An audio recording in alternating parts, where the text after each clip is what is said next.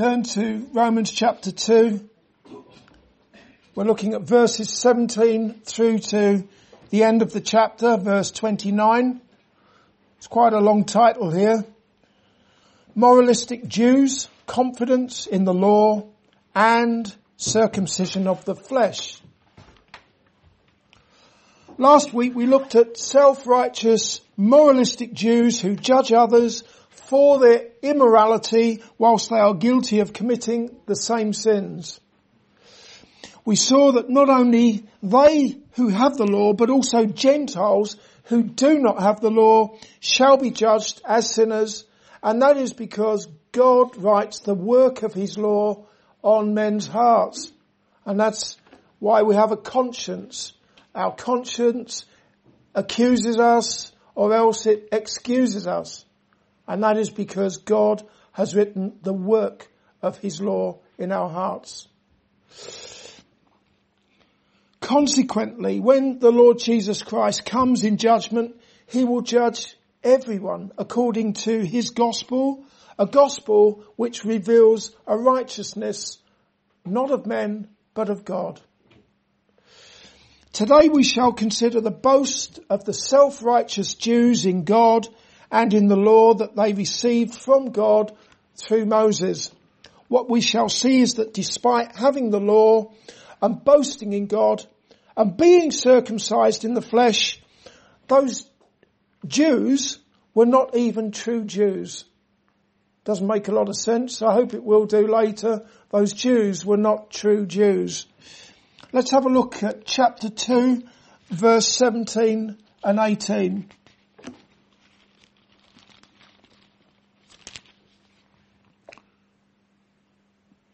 The Apostle Paul said, "Behold, thou art called a Jew, and restest in the law, and makest thy boast of God, and knowest his will, and approvest the things that are more excellent, being instructed out of the law."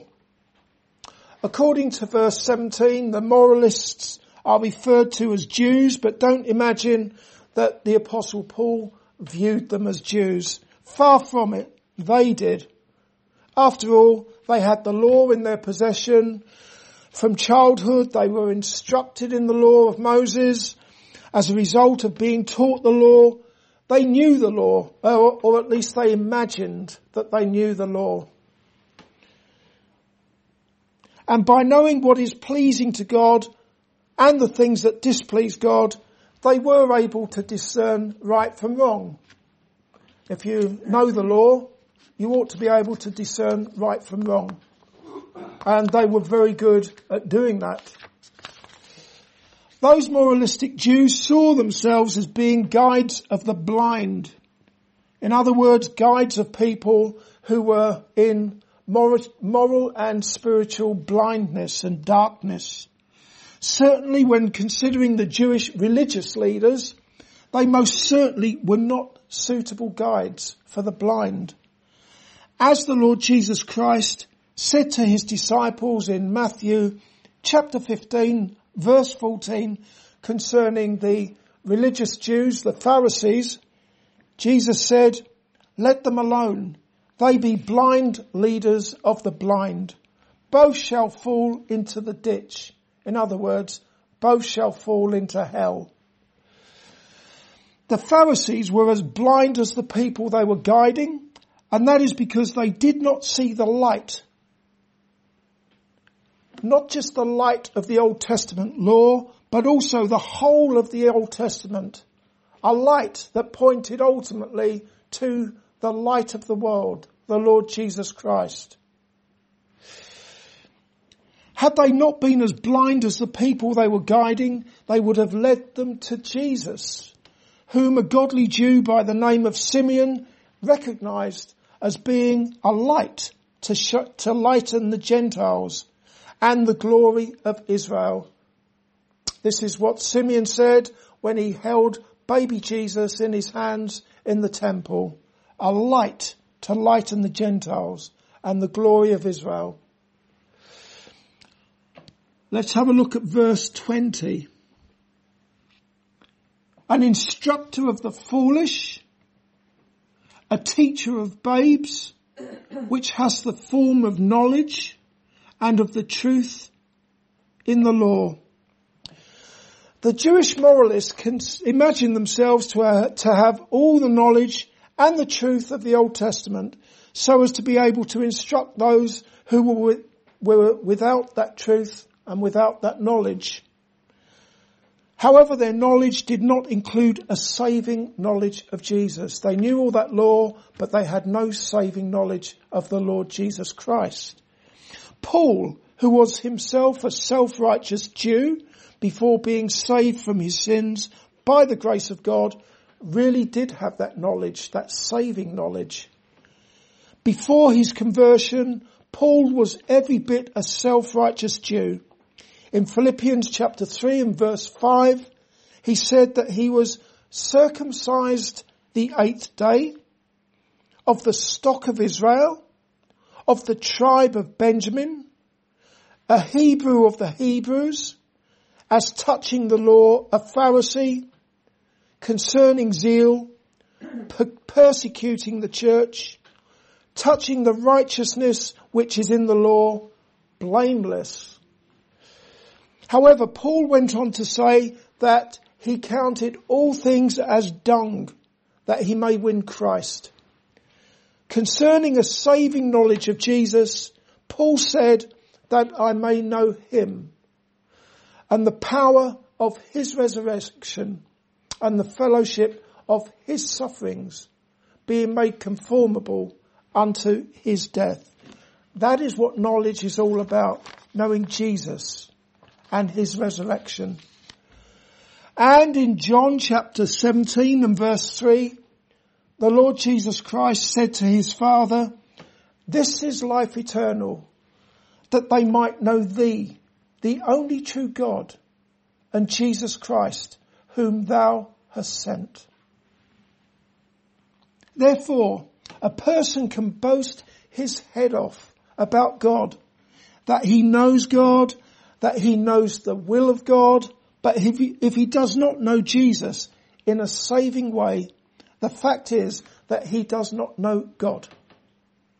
How many people does that apply to in this world? Millions? Billions? Billions of people would claim to know God.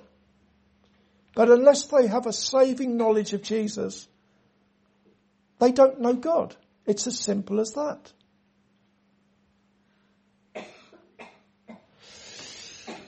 As for the truth in the law that those Jewish moralists imagined that they possessed, Jesus is the truth.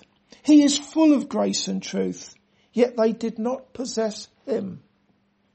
How can you claim to know truth when you do not know Jesus, who is the truth?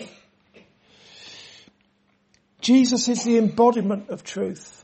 He is the way, the truth, and the life.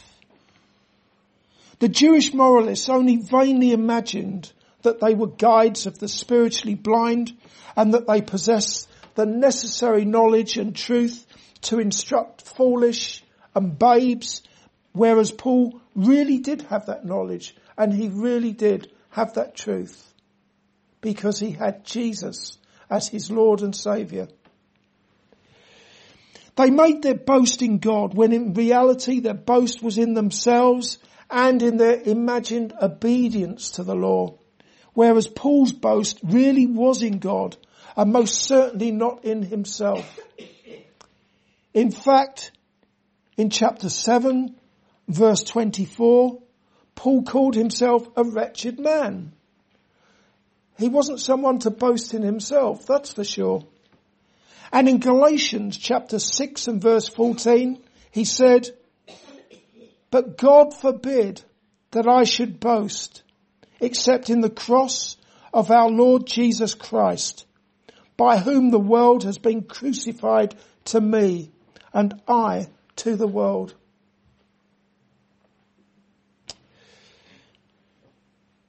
Similarly, the hymn writer Isaac Watts said, "Forbid it, Lord, that I should boast, save in the cross of Christ my God. All the vain things that charm me most, I sacrifice them to his blood. That's another one whose boast was in Jesus.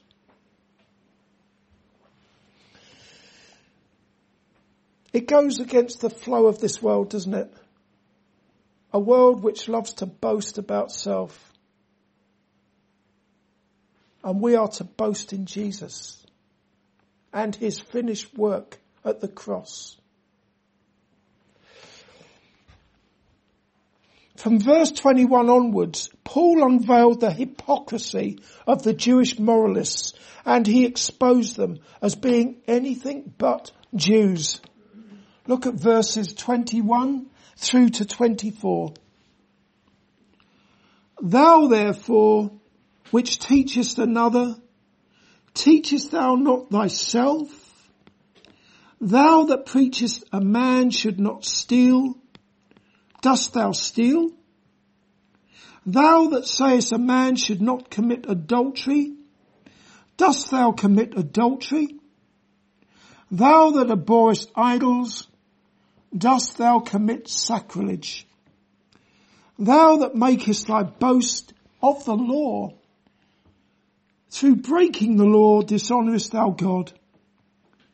For the name of God is blasphemed among the Gentiles through you, as it is written, for circumcision verily profiteth, if thou keep the law. But if thou be a breaker of the law, thy circumcision is made uncircumcision. What I don't want you to think is that Paul was just talking to the Pharisees. Don't imagine that for one moment. It's much broader than that. Much broader than you probably realise at the moment.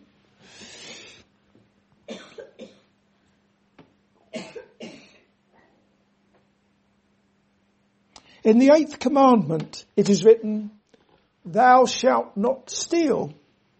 The so-called Jew who was busy teaching others not to steal and who was judging other people for stealing, Paul asked him, dost thou steal? What would he have said to that? Let's broaden it now. What would you say to that? Thou shalt not steal. Do you steal? Have you stolen?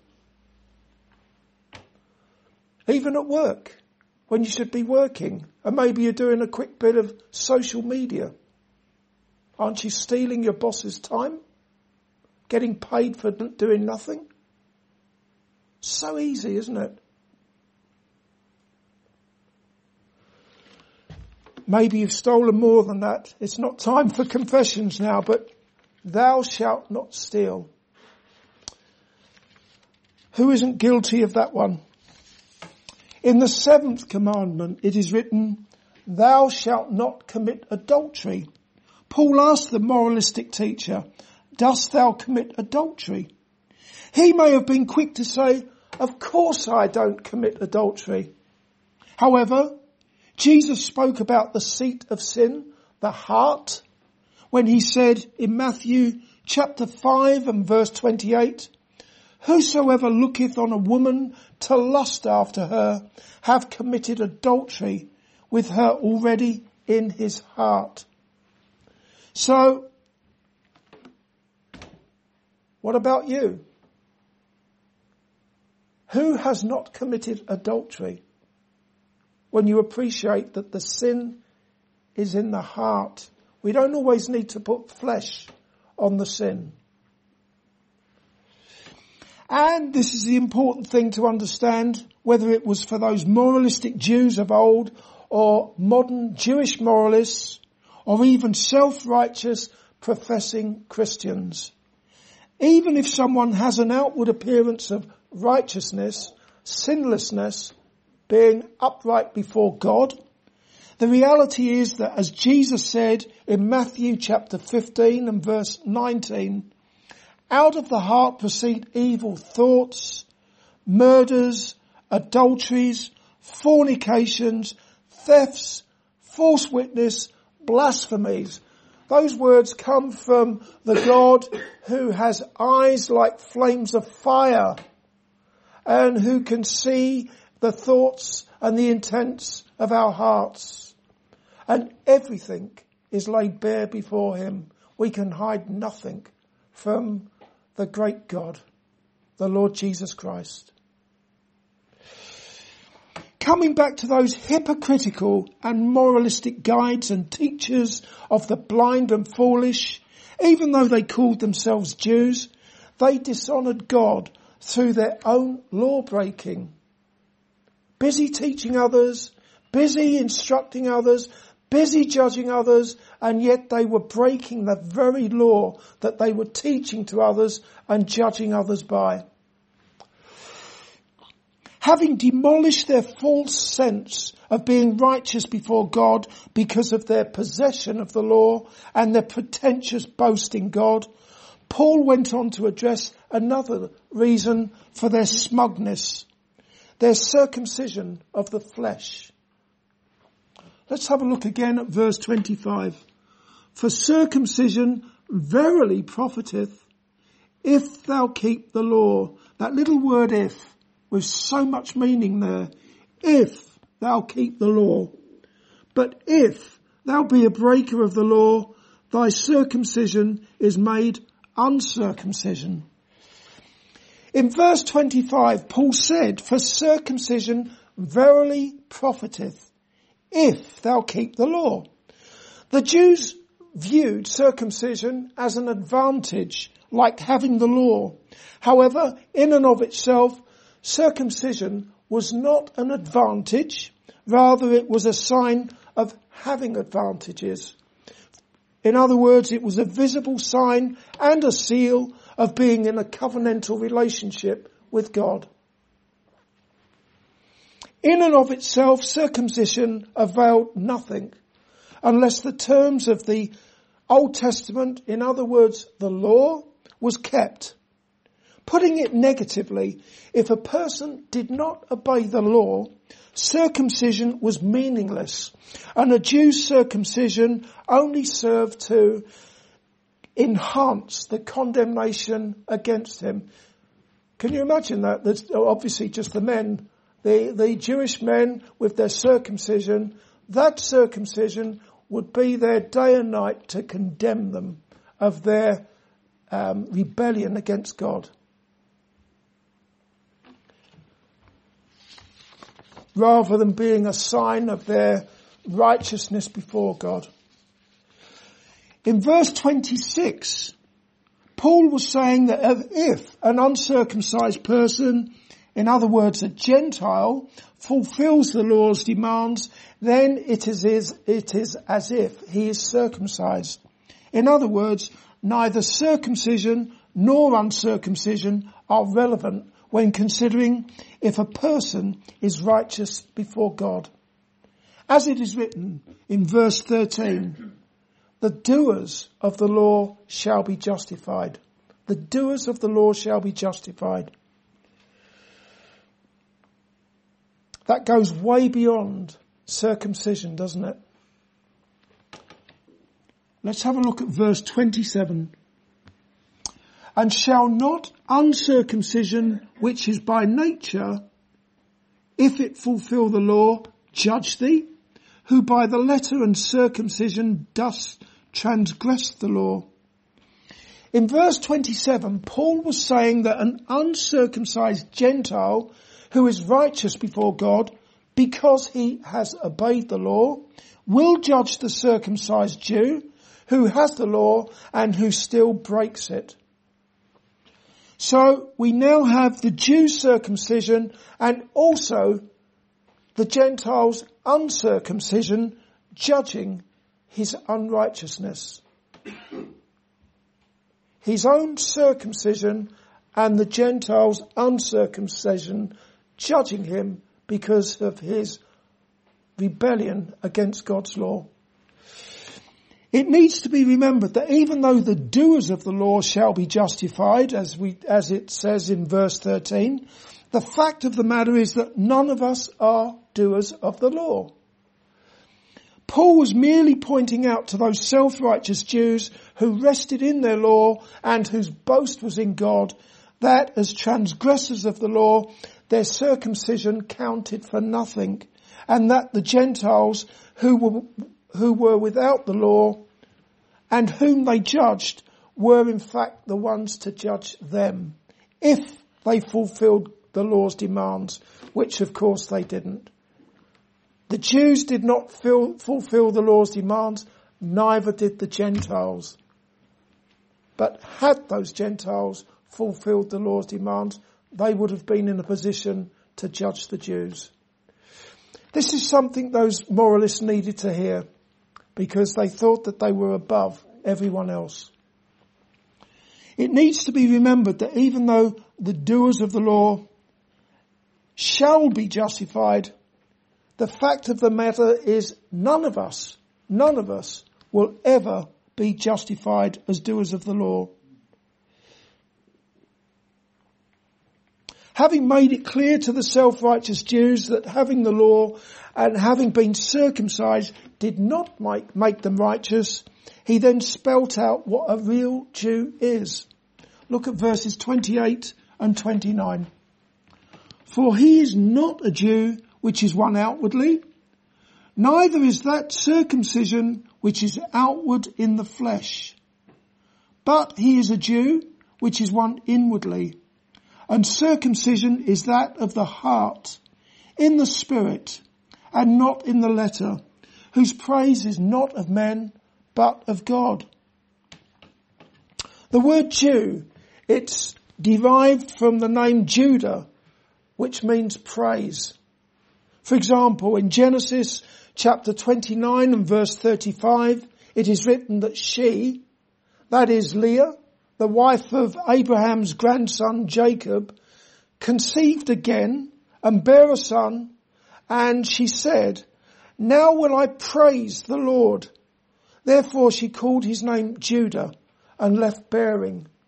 Judah means praise, and Jew comes from the word Judah. Paul was addressing ethnic Jews who practice a religion that is outward and in which they seek praise, but the praise of men. For example, I'm going to turn to Matthew. It's the Pharisees again, but it needn't be restricted just to the Pharisees. Matthew chapter 5. We'll see a religion that is all about seeking the praise of men. Matthew chapter 6, verses 1 to 8.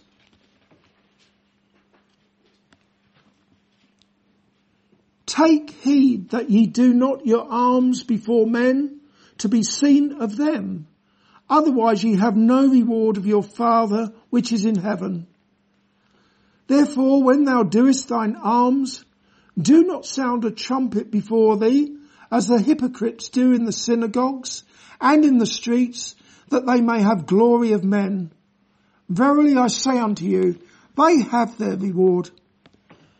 But when thou doest alms, let not thy left hand know what thy right hand doeth, that thine alms may be in secret, and thy Father which seeth in secret himself shall reward thee openly.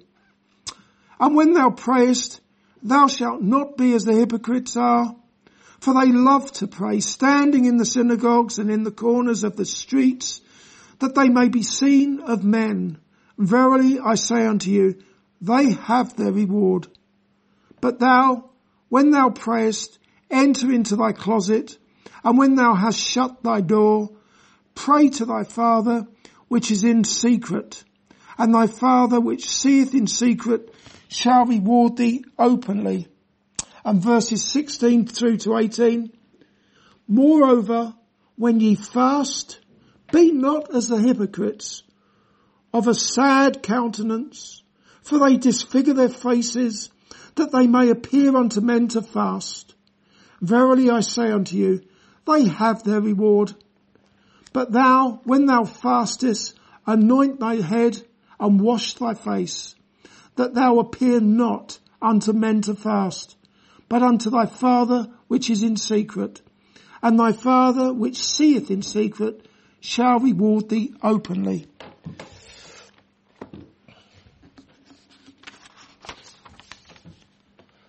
We've got more about the hypocrites in Matthew chapter 23 as well.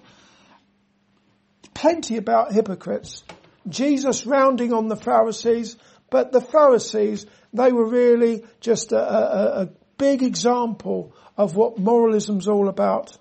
Being self-righteous, seeking the praise of men, instructing others, blind guides of the blind, judging others, but all the while guilty. Jesus called them or likened them to whitewashed tombs, beautiful on the outside, but full of dead men's bones. That's hypocrisy, isn't it? Appearing to be righteous, godly, but full of wickedness. However, according to Romans chapter 2 and verse 29, a true Jew is one whose praise is not from men, but from God. Therefore, circumcision of the flesh is not the be-all and the end-all of being a Jew. What matters is circumcision of the heart, and that is not just a New Testament doctrine either. In Jeremiah chapter 4 and verse 4 in the Old Testament, the prophet Jeremiah said to the sinful men of Judah and Jerusalem, circumcise your hearts to the Lord and take away the foreskins of your heart. That is a reference to spiritual circumcision, and clearly no one is able to perform such an operation on themselves, circumcising their hearts. Jeremiah was calling on the Jews to repent of their wickedness. Heart circumcision is a work of divine grace. As Paul said to the church in Colossae, beware lest any man spoil you through philosophy and vain deceit, after the tradition of men, after the rudiments of the world, and not after Christ. For in him dwelleth all the fullness of the Godhead bodily, and ye are complete in him, which is the head of all principality and power, in whom also ye are circumcised with the circumcision made without hands, in putting off the body of the sins of the flesh by the circumcision of Christ. That is true circumcision. Circumcision of the heart, removing the foreskin of the heart. That is the circumcision of Christ, according to the Apostle Paul. We have now come to the end of a chapter where the Apostle Paul rounded on self-righteous Jews who had the law, and they judged Gentiles who did not have the law. Paul pointed out that all will be judged as sinners according to the gospel of Christ. All includes the Gentiles who do not have the law. They will be judged as sinners because, as I said earlier, the work of the law is written in their hearts. But also, and this is something that the moralistic and self-righteous Jews needed to hear, even though they had the law, even though they taught and judged others according to it, they were nevertheless guilty of breaking it. Consequently, their circumcision of the flesh would not justify them. Finally, Paul said that what counts is spiritual circumcision of the heart and not circumcision of the flesh, which is external and of the letter of the law. Alluding to the fact that Jew means praise, Paul said that it is those who are circumcised in spirit and in heart and whose praise is of God. They are true Jews. Understand very clearly that the only way that your praise will ever be of God and not of men is if you are trusting in the Lord Jesus Christ. As the only one who has kept God's law. Again, looking at that verse 13. Over the years, I don't know how many times I've turned to chapter 2 and verse 13 of Romans. For not the hearers of the law are just before God, but the doers of the law shall be justified.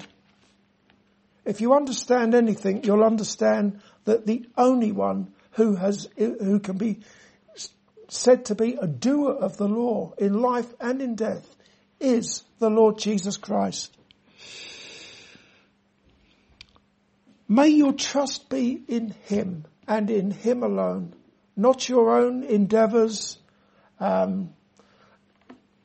So many people, not just Jews, but so many people inside the church as well as outside, make their boast in God.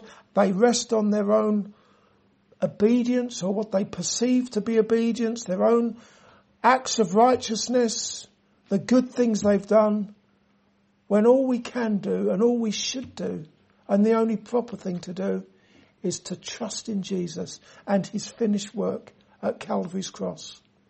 Amen.